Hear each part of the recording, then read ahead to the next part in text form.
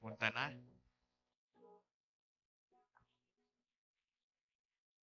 7, 9, 10, 2, 1, 2, 3.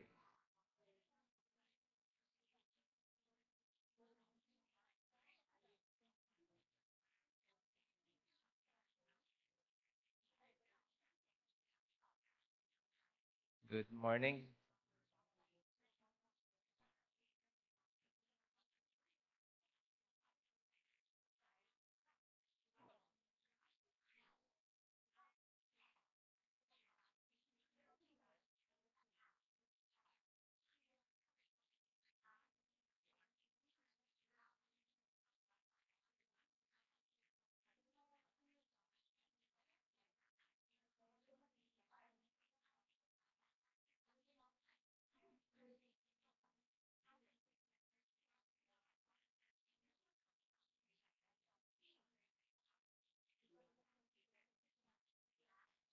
All right.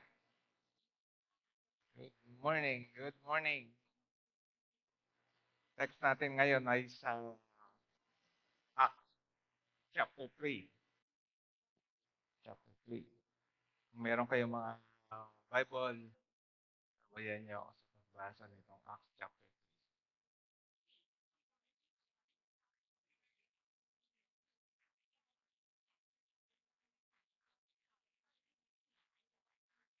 Acts chapter 3 verses 1 hanggang 11. One day, parang masyado malakas. Mga Bible. 1, 2, 3, 4. Okay na, okay na. Okay na sa'yo. One day, Peter and John were going up to the temple at the time of prayer at 3 in the afternoon. Now, a man who was lame from birth was being carried to the temple gate called Beautiful, where he was put every day to beg from those who are going into the temple courts. When he saw Peter and John about to enter, he asked them for money. Peter looked straight at him, as did John. Then Peter said, "Look at us. Look at us." So the man gave them his attention, expecting to get something from them. Then Peter said, "Silver or gold I do not have, but what I do have I give you. In the name of Jesus Christ of Nazareth, walk." Taking him by the right hand, he helped him up, and instantly the man's feet and ankles became strong. He jumped to his feet and began to walk. He went with them into the temple courts, walking and jumping and praising God. When all the people saw him walking and praising God, they recognized him as the same man who used to sit begging at the temple gate called Beautiful. And they were filled with wonder and amazement at what had happened to him. Right. So, kwento. Kwento itong ating pag-aaralan ngayong umaga. Kwento ng pulubi, no? Namamalimos. Okay? Itong chapter na pag-aaralan natin ngayon, after chapter 2, no, sa chapter 2, na hindi naman yun after ng nung uh, 2:38 natin, no? Sa kwentong Be Baptized. Yun yung topic natin last Sunday. Sa pagitan doon, simula 39 hanggang 40 hanggang sa katapusan ng chapter 2, kwento yan tungkol sa ano man nangyari sumunod doon sa sa mga apostles. So yung mga apostles ay nagpatuloy sa pagtitipon-tipon. Nagbentahan sila ng mga ari-arian para ipangtulong sa bawat isa na nangangailangan doon sa time na yon. Pagkatapos yun na Pentecost. At ang description doon, many other wonders and miracles were performed by the apostles. So, nagpatuloy sila doon sa kanilang pagiging linguist, pagiging kaya nilang magsalita bigla ng iba-ibang wika, di ba? Yun yung nangyari doon. Tapos ay marami pang wonders and miracles. Itong chapter 3, inuunti-unti na ngayon dito ikwento yung ano-ano mga nangyari yung ginagawa nitong mga apostles. Uh, Hindi sure kung ilang araw ang nakalipas simula nung Pentecost hanggang sa itong panahon na ito. Ah, Pinapakita lamang doon simula sa verse 42 at 47 ng nakaraang chapter 2, um, ano yung nangyari sa bagong tatag na church in Jerusalem. No? Ah, Although yung miraculous healing obviously ay pareho naman ng panahon ni Jesus Christ. Ng panahon niya ay gumagawa siya ng mga miracles, kababalagaan, mga hindi makakayang isipin ng kahit sino man pwedeng mangyari. Buhay isda, nagkakaroon ng pera sa bibig ng isda, pambayad sa tax. Yung few loaves of bread at saka ilang pirasong isda. No? Iilang piraso, kaya mo pakain ng 5,000 na tao, kasama yung babae at mga bata. Di ba? Pagkatapos mapakain ng marami, ilan basket pa yung nakuha. No? 12 pa yung nakuha. Something na kakaiba. Yung miraculous healings, obviously, ay nagdadala ng compassionate relief. No? Compassionate relief sa mga nangangailangan, lalo sa may sakit. Kahit nung mga panahon nitong mga apostles, yung miracles of healing and everything, ay oo, nakakatulong, nakakabigay ng kaluwagan, kapahingahan sa mga nangangailangan. Uh, Pero hindi yun ng ultimate purpose no, na makatulong. Ang primary purpose is para ma-validate yung truth about Christianity, para mapatunayan, totoo ba yung pananampalataya na yan? Kasi kung walang kasama ang miracles, signs, and wonders, uh, hindi sila basta naniniwala. Remember, nung time si Jesus Christ nga mismo yung nandun ang hinihingi ng mga teachers of the law, mga Pharisees, mga Sadducees, mga kung sino pa man, kahit pa nga ng ng milagro para maniwala kami sa'yo. Di ba? Yun yung hinihingi. Something, paano maniniwala sa'yo? Sabi-sabi lang yan Magpakita ka na something na magpapatunay, magpapahiwatig na mukhang kakaiba nga yung powers mo na yan Di ba? So, humihingi ng gano'n. To validate, para mapatunayan, ma-check, pwede totoo ba yan? Kahit ngayon, pag sinabi mo, kaya mo ba magpagaling? Sige nga. Ayun, yun yung yung pilay na yun. O kaya yung walang paa. Sige nga, palakarin mo nga yung walang paa. Wala kang paa di ba? Mapapalakad. Wala namang nangyaring ba na sa Manala kasulatan na walang paa, tapos tumubo yung paa na wala naman tayo nakita na gano'n. Meron yung paa. Ito nga yung kwento natin ngayon. Pero ngayon, pwede na rin yung walang paa. Makakalakad na kahit putong dalawang paa. Di ba? Prosthetics. Kahit nga putol lang din dito no? Nalalagyan ng prosthetic tapos naigagalaw. Igagalaw niya yung kamay niya. Right? So, sa ngayon uh, uh, halos parang walang imposible. Pero may intervention kasi ng technology. Pero nung unang panahon, paano yun? Hindi ubra yun. Diba? Uh, Kasama na dun yung mga simpleng, ano nga nalaman yung nangyari dun nandito siya. May nangyari dun. O, di ba? Katulad kay Nathaniel, di ba? Na tinawag siya na hindi na maging apostol. Sabi niya, ito, totoo. No? Uh, Totoong may dugong Israel. Paano mo nalaman Israelite ang blood ko? Bago ka pa mapunta rito, kita ko na yung ginagawa mo doon. Nung nandun ka pa sa puno, ginawa mo yan, ginawa mo yan, ginawa mo yan, ginawa mo yan. Dahil lang doon, naniwala na nga siya na si Jesus nga yung Messiah. Because of that. Okay? So, again, miracles, wonders, and itong mga healings na ito, while nakakatulong sa mga tao, ang kanyang objective ay para patunayan na mayroong divine intervention. May divine intervention, yun yung ultimate goal. Sa atin din gano'n. Sa buhay natin ngayon, kung may mabuti na nangyari sa buhay natin o challenging na nangyari sa buhay natin at nalampasan natin at pag after ng mga ilang panahon, na-analyze mo, yung nga pala na yun buti nangyari na rin yun. Kung hindi nangyari sa buhay ko, baka siguro nasa na ako ngayon. Pag ina-analyze mo yun, lahat yung pangyayari sa buhay natin, hindi para lang magkaroon ka ng experience. Hindi lang para maka-experience ka. Para mapatunayan mo na mahalaga nga yung buhay. Pero yung gumawa ng lahat ng bagay na ito, yung mga-mga, yun ang objective. Yun ang objective. Everything na nakikita mo sa palibot na ito were created for the purpose of glorifying God, recognizing that there was a maker. Na? Maker, merong manlilikha. Yun ang ultimate objective, hindi yung basta mag-enjoy ka lang. Kasi kung yun ang objective ng pagkakaroon ng mga mabubuting bagay sa buhay natin para mag-enjoy ka lang, enjoy na nga lang tayo. Ba't tayo mapunta rito sa church? Magiging yun ang ay tutugma doon sa kaisipan ng mga Epikureo. Mga Epikureo, ano yung sabi na? Relax. Di ba? Enjoy and be merry. For tomorrow, you die. Di ba? Yun ang sasabihin nila. Magpakasaya ka na ngayon hanggat anong pwedeng papakasaya. Dahil bukas, deadball ka na. Tapos, hindi naman ganun ang kaisipan ng Kristiyano. Ang kaisipan natin ay, ayusin mo yung buhay mo ngayon dahil mayroong kabilang buhay. May kabilang buhay. Right?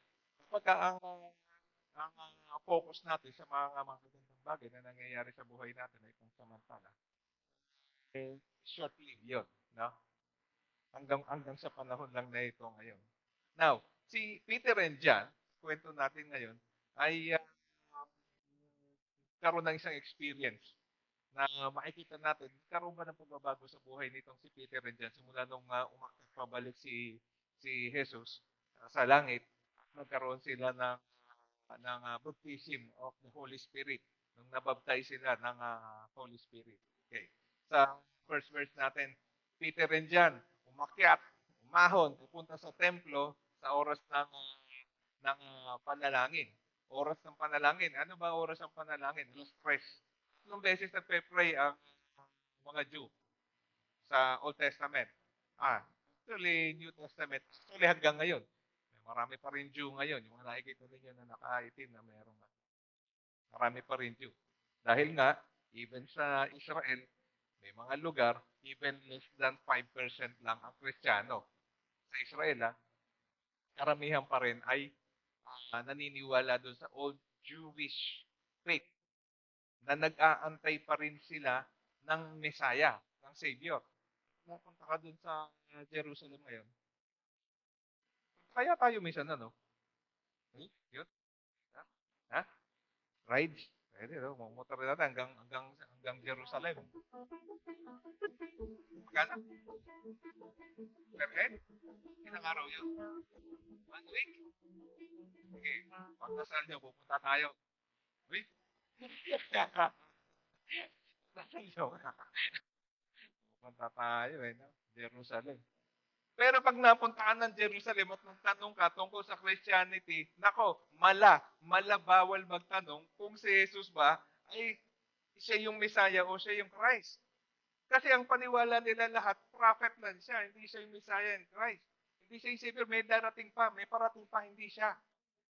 Hindi siya. Yun ang paniwala nila. Kaya lumalabas, mas mapalad tayo. Naniniwala tayo. Sila, nakita na nila, na-witness na ng mga ninuno nila, hindi pa sila naniwala. Kaya nga sabi, mapapalad tayo na hindi man natin nakita siya, pero naniniwala tayo. Bakit? Dahil sa mga nakikita nating proof sa palibot natin. Sinabi natin, may karpentero ba dito? Hanggat may nakikita kang bahay, may karpentero. Hanggat may nakikita kang, wag na ito ito hindi nagawa ng karpentero. Molde na ito eh. Hanggat may nakikita kang mga, ayan, nakikita kang, yun, yung mesa nila na yun. Hanggat nakikita ka na ganito, hindi naman ito maiko-computerize eh. No? Hanggat merong nakikita, may karpentero. Mapapasubalian mo ba na walang karpentero? Masasabi mo, wala karpentero, loloko mo sarili mo. Pwede ba yan? Ganun din naman. Sabi mo, may Diyos ba? May Diyos? Hindi ba't di mo tignan yung palibot? Eh? Hindi mo tignan yung palibot. Tapos mo sabihin, may Diyos ba? Oh, tama hindi. Talaga yun. Agree ba kayo? Nagsasabi na. Ganun din. Tignan mo lang yung palibot mo, mapapatunayan mo, nasa Romans yan, nasa Galatians. Kaya sabi nun, everything proves to the point that there is a creator, that there is God. Alright? So, umakyat ngayon to si Peter. So si Peter and John, kahit na naniniwala sila sa birth and resurrection at naniniwala sila na ito na yung Messiah, si Jesus, hindi pa rin nila iniiwan yung mabubuting kaugalian na ginagawa niya nung sila ay naniniwala pa purely sa Jewish faith, no? Sa Jewish faith. So they still go to the temple to pray. Hindi ibig sabihin na pag naging Kristiyano tayo, nabaptize na ako sa ano, nagbago na ang buhay mo. Ano nang ibig sabihin ng bagong buhay? Hindi mo nakailala yung mga kaibigan mo dati. Hindi gano'n. No? Hindi na gano'n. O kaya, nung maging Kristiyano mo, hindi ko na umuwi sa inyo. Hindi gano'n. O kaya, hindi ka na mabait. Hindi na mabait. Ha? Baliktad. No? Yung dating mabubuting ugali ng ginagawa mo, hininto mo. Ang dapat mong ihinto, yung hindi magagandang gawain. Pero yung mabubuting gawain, kaya minsan, ah, ah, baka may makakita sa inyo, minsan napapatrip ako, pumupunta pa ako sa mga Catholic Church. Eh. No? Papasok ko sa loob. Observe, observe, observe. Pero matataka ka. May mga pumapasok doon, talagang nagpe-pray, umiiyak. Anong kaibahan natin dapat sa kanila? Sila nagpe-pray, umiiyak. Dapat tayo ba pag nagpe-pray, iyak? Dapat iiyak tayo pag nagpe-pray. Sa paniniwala, nandiyan ang Diyos. Na? Pero sila siguro naiyak din. Kaya lang, ano pwede posible kaibahan natin doon sa mga hindi nakakaalam doon sa pananampalataya na pinangahawakan na natin. Baka yung kanilang hope hindi sure. Baka yung hope nila hindi sure. Siguro kasama sa prayer na, hindi po, gagawa pa po ako ng marami pang mabuting bagay. Depende sa mabuting bagay kung ano yung magiging sagot at pagmamahal sa kanya ng Diyos niya. Tayo ba, Kristiyano ko ba, kailangan ba mabuti? Nakadepende sa mabubuting bagay ang gagawin para mahalin ka ng Diyos? No, hindi. Ang susulit sa banal na kasulatan, while you were yet sinners, nung tayo yung makasalanan ka pa, minahal na tayo ng Diyos. Maraming tao na umaasa na kailangan gumawa muna ako ng mabuti para mahalin ako ng Diyos. Para mapansin ako ng Diyos. Para yung buhay ko, bantayan ng Diyos. Para yung buhay ko, pagpalain na hindi. Ganun. Pero yun ang akala ng marami. Kaya pag tinanong mo agad sila, paano ka makakapunta sa langit? Kumuha ka mabuti. Yun ang karamihang sagot. So, si Peter Renjan, may mabuting kaugalian na ginagawa and that is prayer. 3 times a day, Jewish people pray. Kung ba Kristiyano na, isa na lang? Pag ba tumanggap ka na kay Kristo, nabautismohan ka na, tumanggap ka ng Holy Spirit, ilang prayer na lang. Ha? Dati, 3. 3 times a day. Morning, noon, and 3 p.m. Yung early morning, lalo na yung early morning, yun yung ginagawa ng mga high priest. Araw-araw yan. Meron silang daily offering. Araw-araw. Hindi pwedeng pumalya. Pag pumalya, may katapat. May katapat. Base sa Deuteronomy, base sa Leviticus, base doon sa plataforma ng pagkakatayo ng Holy Temple at ng pananambahan, hindi pwedeng sumablay sa 3 times a day na prayer. Kaya nung maging Kristiyano na, ilan na? Isa. Nakakatulugan pa. Ha? Walang amen, nakatulugan na. No?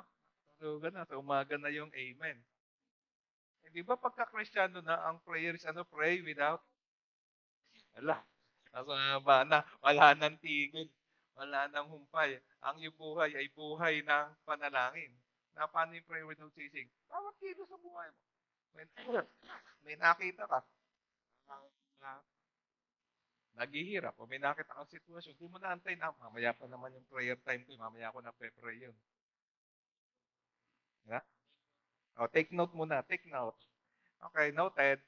Diba? Tapos napunta ka ron, meron kang nakausap na customer, nagsisisigaw, nagwawag. Okay, noted. Okay, nakatanggap ka ng, uy, bukas. Ano meron bukas? 15. 15. Sabi mo ba, sa matis na ako mag-pray. Okay, pag natanggap ko na, di pa nga natatanggap eh. Sabi mo lang, noted. 15 bukas. Ang buhay natin, every hour. You pray as you see the need. As you see the need. Uh, kaya nga pag nagdadrive ako minsan, kami ni Mrs. pag nagdadrive, may nakita ko, sana tulungan siya ng Panginoon. Sana mabless siya. Sana mabigay pangangailangan niya. Lalo na nga pagka naglalakad kami sa mall tapos may makikita kang mga nanay magtatay na dala-dala nila yung anak nila. Mga paraplegic. Pinaghihirapan nila na nasa wheelchair. Ipinapas yan. Pinapas yan. Napapadasal na lang kami ni Miss. Lord, bless mo yung family na yun. Para. Ganon.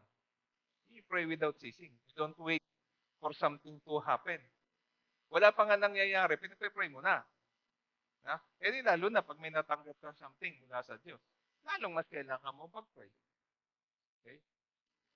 Ah, hindi madali yung pag pag pag-pray nila kasi pupunta sila sa temple. Sasabihin naman natin, hindi mo na kailangan pumunta doon. Kasi God is everywhere. God is everywhere. So you can pray everywhere. Ay, ano ba yung sample na nabasa natin? Saan napunta yung dalawa? Saan napunta? Sa temple for the time of prayer. Saan yung temple? Ano yung clue doon sa verse natin? They went up. They went up to the temple. Ibig sabihin, they went up to the temple. Yung lugar na kinalalagyan nila, uh, mga baba kaysa sa taas. Eh di ba pagka umakyat ka, may effort. Gano'n ba kataas ang Jerusalem? Ang Jerusalem is about 2,000 meters o 10,000 feet above sea level. Mataas yung lugar nun eh. Mataas sa baba. Lalo ko ikukumpara mo sa Dead Sea at sa Sea of Galilee. Pataas yun. Kaya nga overlooking yun eh. Kaya maganda yung pwesto ng Jerusalem. So pag-aahon ka, madali ba umahon? Ngayon, ramdam yan eh. Mga nagkatandaan dito. Ano? Aakit lang na second floor ng bahay, hingal na eh. Ha? Di pa? Di pa? Office mate ko eh. Gababa, nakakotse pa yung mga eh. Pagdating sa baba pag-party, pagkakita ang kusina namin sa third floor, sabi niya, ah, hindi ka pa magre-retire ah. Magre-retire ka pa, hindi layo mo pa sa retirement, hingal na. Di ba? Eh, yung malayo-layo, they exert effort to go to the place where they will pray because they did not give up the custom of Jewish prayer time nung sila'y maging Kristiyano na. Maraming bagay na mabubuting ginagawa natin na hindi natin dapat binabago. No? Sabihin natin, hindi na kita friend. Mga bad friend kayo. Kristiyano na ako eh. Wala. Wala. Lalo nga dapat, kailangan hindi ka na, nandong ka eh. Di ba? Maraming ganyan tanong eh. Uh, mga trabaho. Pag ako po ba sundalo, pag ako naging Kristyano na, paano, pumapatay ho kami eh. Sundalo nga eh. Paano yun? Magre-resign na ho ba ako? Sinabi ba sa Bible na mag-resign? Sundalo, mag-resign kayo. Di ba? Hindi. O ano yung pwesto mo? Trabaho mo, yung pre-trabaho mo. Maging mabuti kang Kristiyano doon sa trabaho mo. Kung babaril ka, babaril ng sundalo. Paano yun? Paano nga ba yun? Isang mabuting Kristiyano na sundalo, nando ka sa frontline ng barilan. Paano yun? Palagay mo? Ha? Uy, bago babarilin. Kawa mo po siya. Kablong!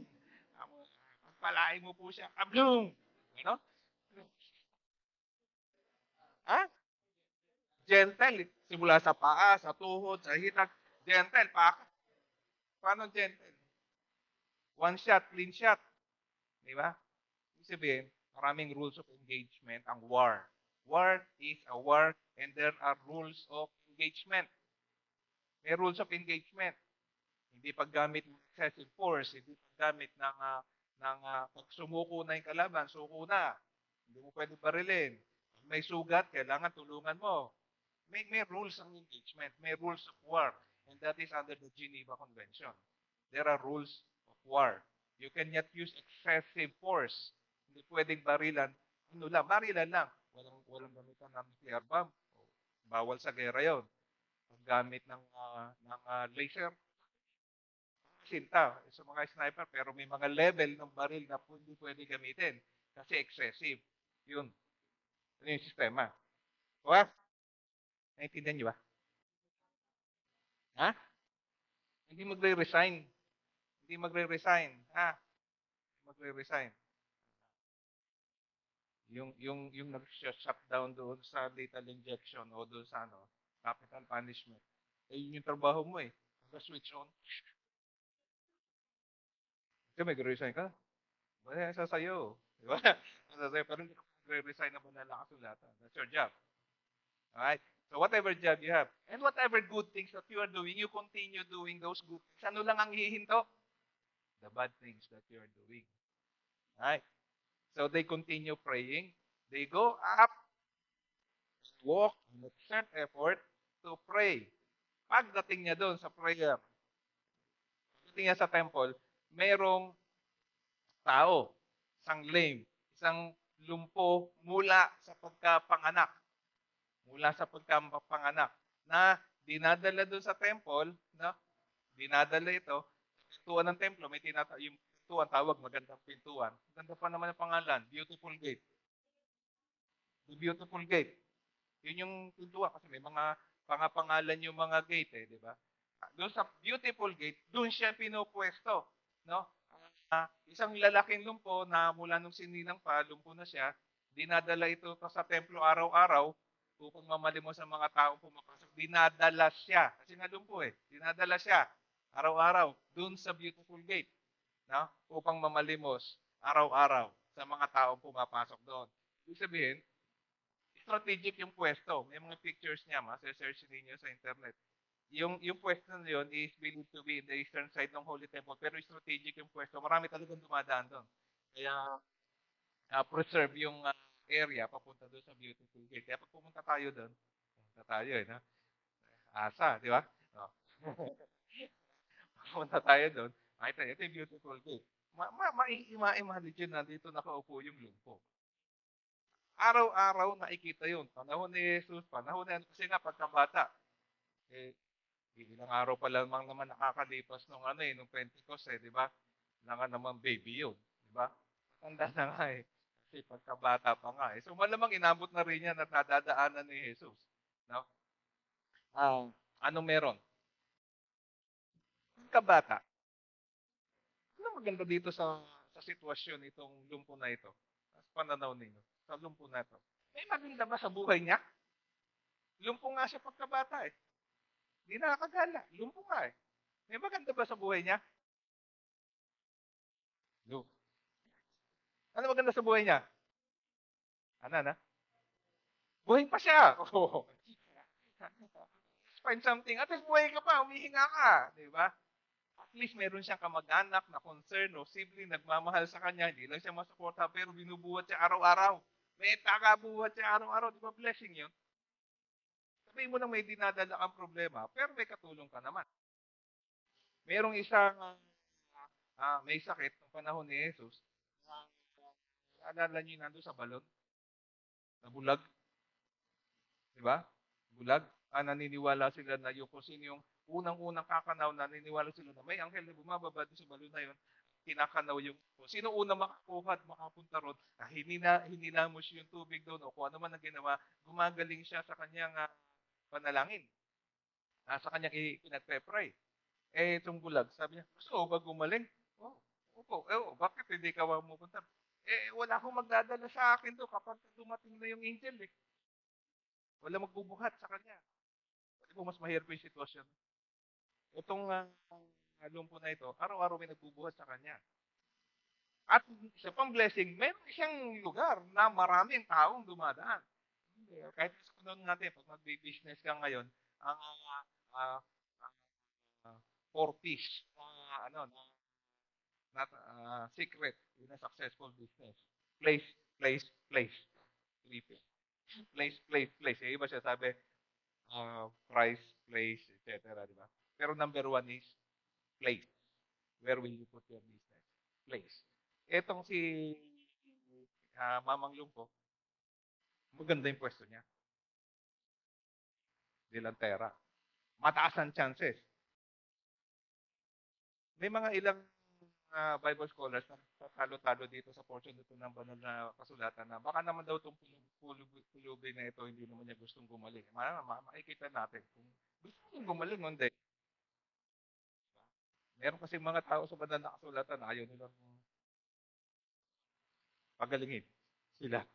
Yung mga tao na naalala niyo isang batang babae na nagalit yung slave owner niya. Ano ka nagaling yan? Wala na akong business. Ayun. Yung kanya sakit, ginagamit niya pang business. No? Tama ba? Alala niyo yung kwento na yun. Anyway, di yun yung kwento natin. Ito naman. Mamaya makikita natin. So, ano pang meron?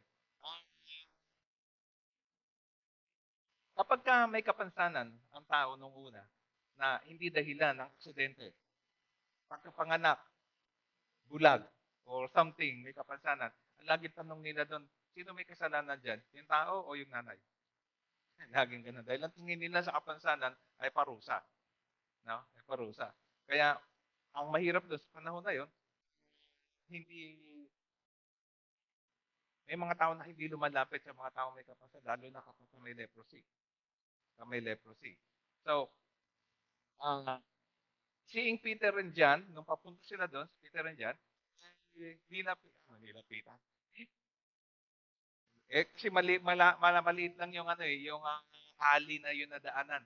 About, siguro yung pader niyan, tsaka yung pader niyan. About 15 meters, 15 meters, 15 meters, 5, siguro mga isa't kalahati nito yung lapad. And about 150 meters yung haba, yun yung daanan na yun. Ganon. So, isipin mo, kung nakapwesto ka rito, dami dumadaan talaga ng tao. So, arms, arms, arms. Dumadaan si Peter Jan. Arms, arms. Parang tula yun, ano? Arms, arms. Give me some arms. Narinig na ba yan? Alright. Pwede ba maglimos? Pwede ba maglimos sa mga ganon? Magandang bagay ba yun? Ano ba ang pananaw ng banal na kasulatan sa paglilimos? Hindi nire-renounce ni Jesus, no? Jesus during his time never renounce. So kahit kailan hindi niya sinabing, huwag kayong magbigay diyan. Mana pa sa Old Testament, sa Deuteronomy, ang hindi paglilimos sa kanila is a basic disobedience about taking care of other people. O ngayon, isip-isip na kayo. Yung mga nakikita nyo dyan, sabi-tabi. Abutan nyo ba? O ano? Ano? Ano? Sumagot kayo ngayon. Ha? Sabihin mo naman, yung nandyan sa ano, sa may halap ng Walter Mart. Kawan nun eh, lusog eh. Di ba yung malapit sa may traffic light? Sige naman yan, naglusog-lusog naman. Ibigyan nyo ba yan? Kasi pagdadan ako doon, napapaisip din ako. Ano ba to? Negosyo ba to? Tapos yung, pag minsan, yung mga, yung mga, ano, mga badyaw. Ha? Makakatakot to. Pag nagbigay ka, kukuyugin ka bigla. Ay, dito, dito, dito, dito. May bigay. Kukuha sila, palibutan yung kotse mo. Ha? Palibutan ka. Meron namang iba, pag magkadili mo sa ganun, may nakaambang panggasgas ng kotse. Ha? So, gagalit. Yung kotse mo, may hawak na bato. Ang hirap mag-decide, ano? Bahala ka sa buhay niyo. Kayo mag-decide. Talagay mo. Pero ano sabi sa banal na kasulatan? You need to help people who are in need. The problem is, we would sometimes rationalize who are in need and who's not in need. And instead of helping, we become judges. Naranasan nyo ba yan? No. Naranasan ba yan? Sabi mo ba? Wala na nga ako eh. Diyan ka pa. Bigay ko pa sa'yo to. Ano manatira sa akin? How would you act in those moments? It will be between you and your God. will not be between you and me. It will be between you and your faith and your belief in our Lord. So check yourself. Check yourself. Your motive, your thinking. Again, Jesus never renounced helping the poor. What he is angry about is people who use the helping to brag, para magyabang. Yun, yung kinagagalitan ng Diyos. Yung tumutulong, tapos, yan tulong ako tumulong ako. Pwede pa, idyaryo pa di ba? Marami naman ganyan. Idyaryo pa. Again, do not judge. Do not judge. Kanya-kanyang pananagutan yun. Kanya-kanyang pananagutan. Isang araw, napapaisip ako Kasi may email na tumakbo sa office. Tulungan daw yung mag-ambag-ambag daw. Ang aambag-ambagan naman, tatlo kasi dun sa Southeast Asian game player, yung empleyado namin sa company. Yung swimmer, yung isa sa fencing, sa kabilang company namin, swimmer din. Alam ko tatlo. Tatlo o apat. Empleyado namin. Oo, tulungan natin. Ambag-ambag, suporta. Sabi ko, ba't ako bumabog yung kumpanya yun eh. Yun ako, kinukulit ko yung mga kasama ko sa office. Tutulong ba ka? Mag-ambag ba ako doon? Hindi mag-ambag. Kailangan ba talaga yun? Para sa Pilipinas. Diba? Para sa Pilipinas. Kaso makabayan ba ako? Makabayan ba ako? Daming mga tanong sa isip, di ba? People would come to you asking for help. How do you act as a Christian? How do you decide? Ah? Alright? So, si Peter, nung dumating doon, sabi niya, look, look, when you ask people to look you into the eyes, you may have some deeper relationship with that person. Sometimes it gives you a clue whether this person really in need or what. Right? So it gives you a clue. So, hey, look me in the eye. Sabi ni Peter and James. Tingin naman yung lumpo. Siguro malaking bigay nito. Look in the eye daw eh. So, yun mo. Tingnan mo ako. Diba? Tingnan mo ako. Tapos biglang sinabi ni Peter, wala akong pera. Wala akong pera. Di ba? Pero kung ano meron ako, bibigay ko sa'yo. Wala akong pera. Lumpo ko nga di ba? Wala akong pera.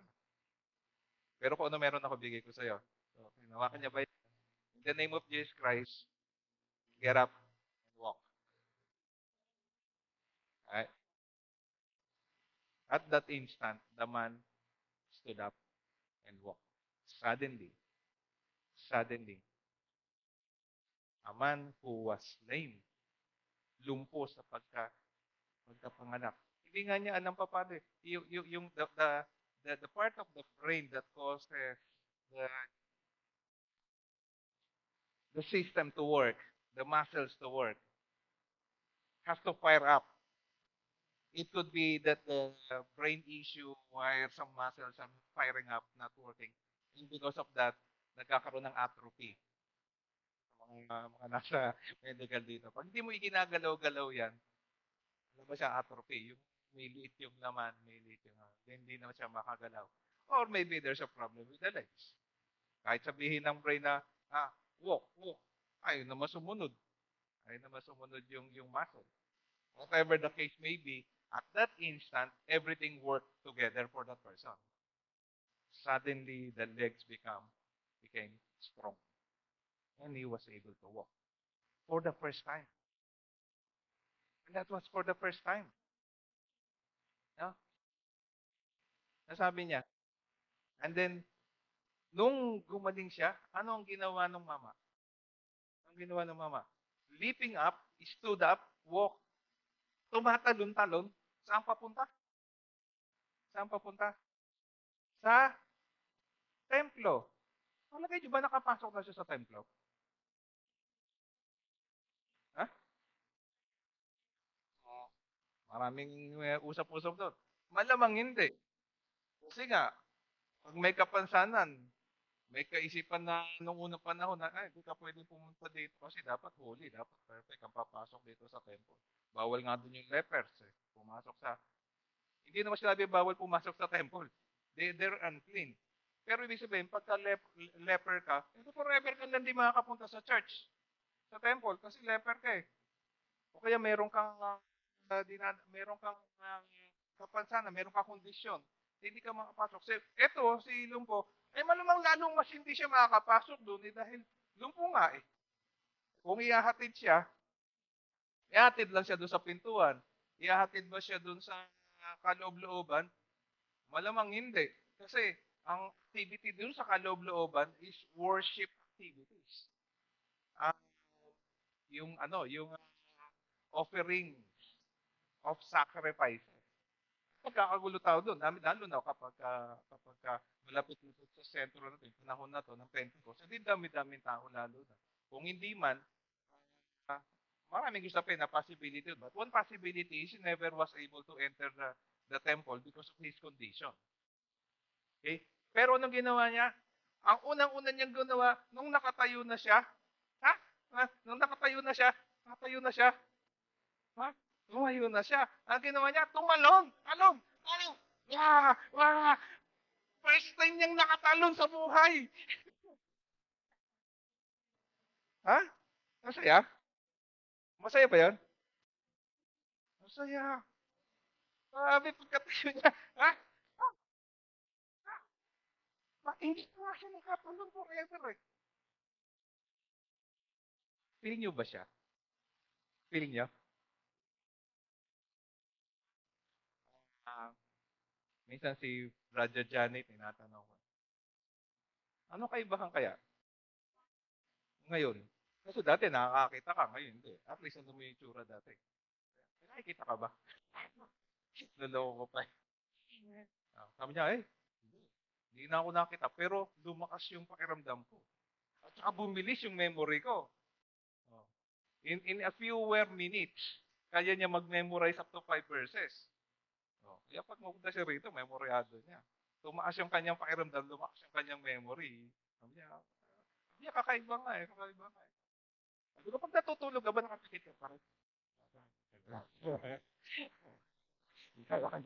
Kaya pakiramdam na niya nakapikit. Okay. Pero kung dati ka palang bulag, halimbawa, dati kang bulag, tapos bigla ka nakakita, ano kaya pakiramdam? Nakikita nyo sa YouTube at sa mga social media yung salamin para sa colorblind. Ha? Meron kasi akong office mate isa, ano eh, hindi niya nababasa yung traffic light. Para sa kanya dati, isang kulay halos yung traffic light. Sabi ko, paano mo nalalaman kung go o stop? Pag umilaw yung pinakamataas, go. Pag umilaw yung pinakailalim, stop. Kasi colorblind siya eh.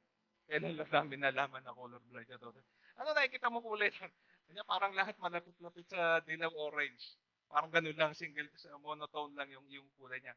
And when you see people na binibigyan, medyo mahal yung glasses, na pang colorblind people, binigay na gift na nyo. Pagkasuot nila, what happens? They cry.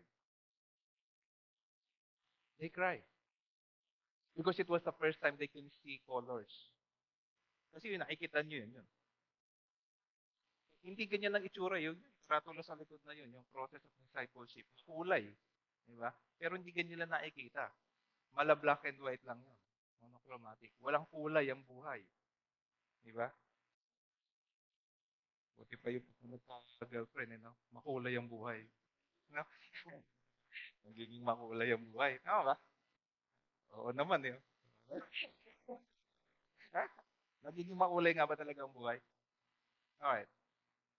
Those are situations and issues ng mga tao na ganyan. So what happened? The first thing that he did was to slip up, walk, and entered with them into the temple, walking and leaping and praising God.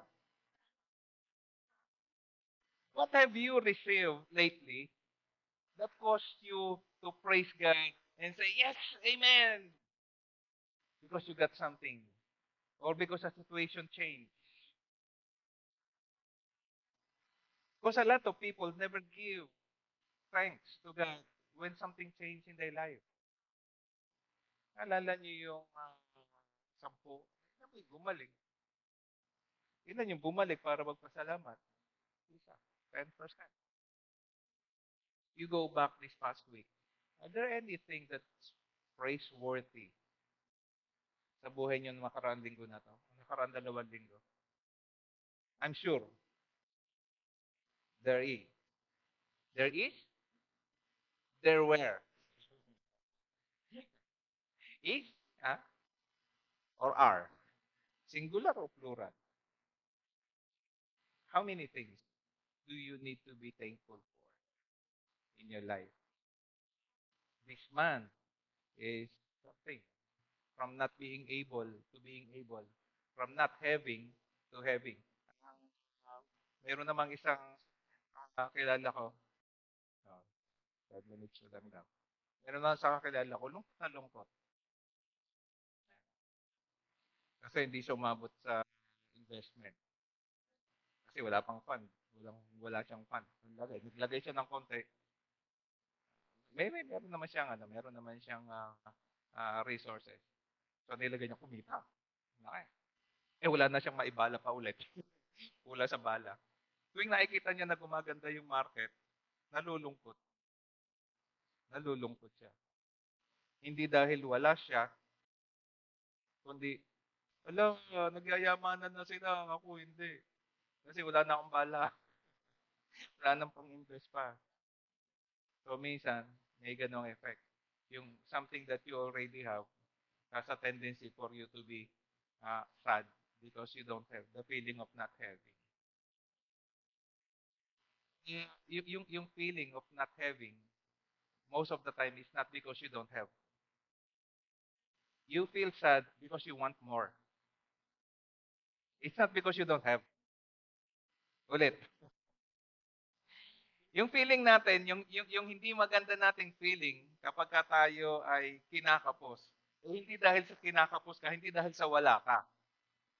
You have. It's just that you want more. Matapatango-tango kayo, ano? Because you want more. You have. You're blessed. But you want more. Because you don't have what you want more, you feel sad. Yun yung anatomy of kawalan. Yung pagiging kawalan. No? Di totoo na wala ka. Meron ka. From the talent you have, from the friends you have, from the environment, the supporting environment you have, from the house where you can stay at least, there's a room for you to stay. Sa sobrang init ngayon. Yung iba, may aircon pa nga eh. No? Kaya lang, init. Kwarto lang may aircon, sa sala, wala. Hindi para klaseng buhay to. Ha? Reklamo pa rin. Kasi sa kwarto lang siya may aircon eh. Di ba? Diba? Bumili nga ng aircon naman sa sala. Di, ang lamig na sa kwarto at saka sa sala. Lamig. Hanggang ng katapos na dumating yung bill. Ano naman ang buhay ito? Ano naman ang buhay ito? Ha?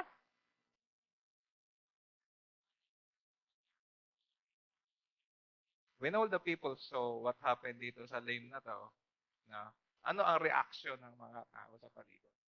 All the people saw him walking, praising God. They knew na siya yon, alam niya na sila yon, at the temple na nagmamalimos. They were filled with wonder and amazement at that which happened dito sa tao na to. No? Amazement, which is the reason why you are blessed. For others to be amazed with how good, ano kagaling yung Diyos mo. Na despite na wala ka, nakakasurvive ka. Sabi mo wala eh, pero nakakasurvive. Diba? Nagkakaproblema, pero hindi ka humihinto doon. Na?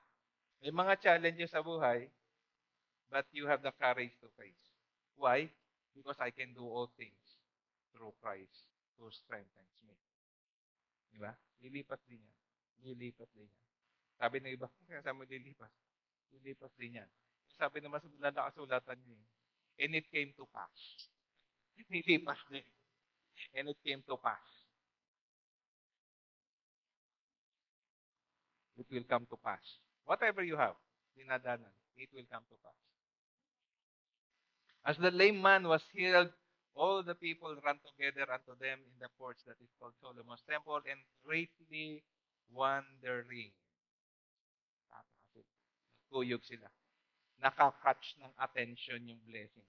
Hindi naman nakakatch ng attention yung blessing. No? Nakakatch ng attention yung blessing. And so the people came together doon sa maliit na daan na yun. Yung nagdatingan sila, ano nangyari? Wala, yung tao na pilay, dating pilay nandun, ayun, nagkakatalon. Asan? Yun, no. Ay, oo nga, di ba yun dating pilay? Paano nakalakad yun? Itong dalawa na yun, yung Peter and John, yung napitan. Kalat yung kwento. Ito yung kwento. Eh, so yung mga tao, dumadagsa. You know, when something good happens, you attract people. When you are in a positive mindset, you attract people. Pero kapag ka negative ka, wala, di ba? But you are positive, minsan kahit may dinadaanan ka, you attract people. Because good attracts people. And that is what God wants sa buhay natin bawat isa. I hope na this coming week, come up with an inventory of everything that good. Everything good that happened to you in the past week. Yun ang i-post nyo kung mag-propose kayo. Kung mag-post din lang naman kayo. Bawas-bawasan yung mga posting na negative. Ang i-post ninyo, how good your God is. And observe the reaction of people. Observe the reaction of people. Observe. I challenge you. Post something good and see the reaction. Marami tayong nakikita ang mga posting about difficulties in life. Pinopost nila puro mga difficulties. How do people react? Diba? When you post positive things, how do people react? Diba? Especially those that is praiseworthy. So, maybe they can challenge everyone just like the leper. Pagka, nung nakatalon na siya, no? Pagkatalo niya, uy, talon. Talon niya, talon. Tapos nagtago na siya, umuwi na siya. Umuwi, nagtago na sa bahay. Hindi eh. Di ba? Nakita niya sa mga tao na, I'm okay. I'm okay. And the result was, people praised God. And they were amazed. They were amazed. Okay.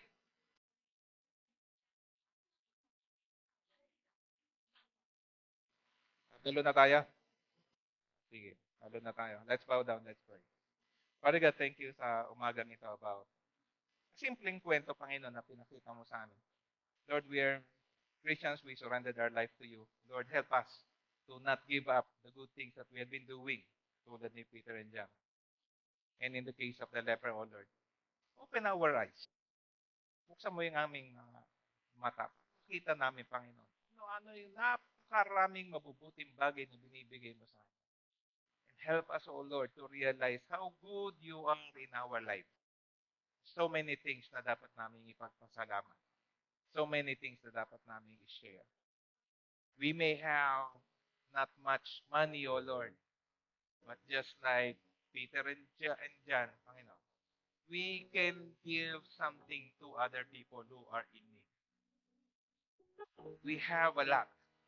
We are so blessed to be able to bless others. Maybe not in monetary form. Maybe in another form, Panginoon. Yes, we pray. Pray ko, Panginoon, sa'yo. Sa po ng bawat sang nandito. Show us. Show us. Open our eyes and show us our resources. Our vast resources that you have provided sa bawat isa sa amin. Kung wala kami ngayon, nandiyan ka, Panginoon. Nandiyan ka para i-provide sa amin yung kailangan namin. Just open our eyes, O Lord, so we can give thanks and praise you. Father God, this we pray. In Jesus' name. Amen.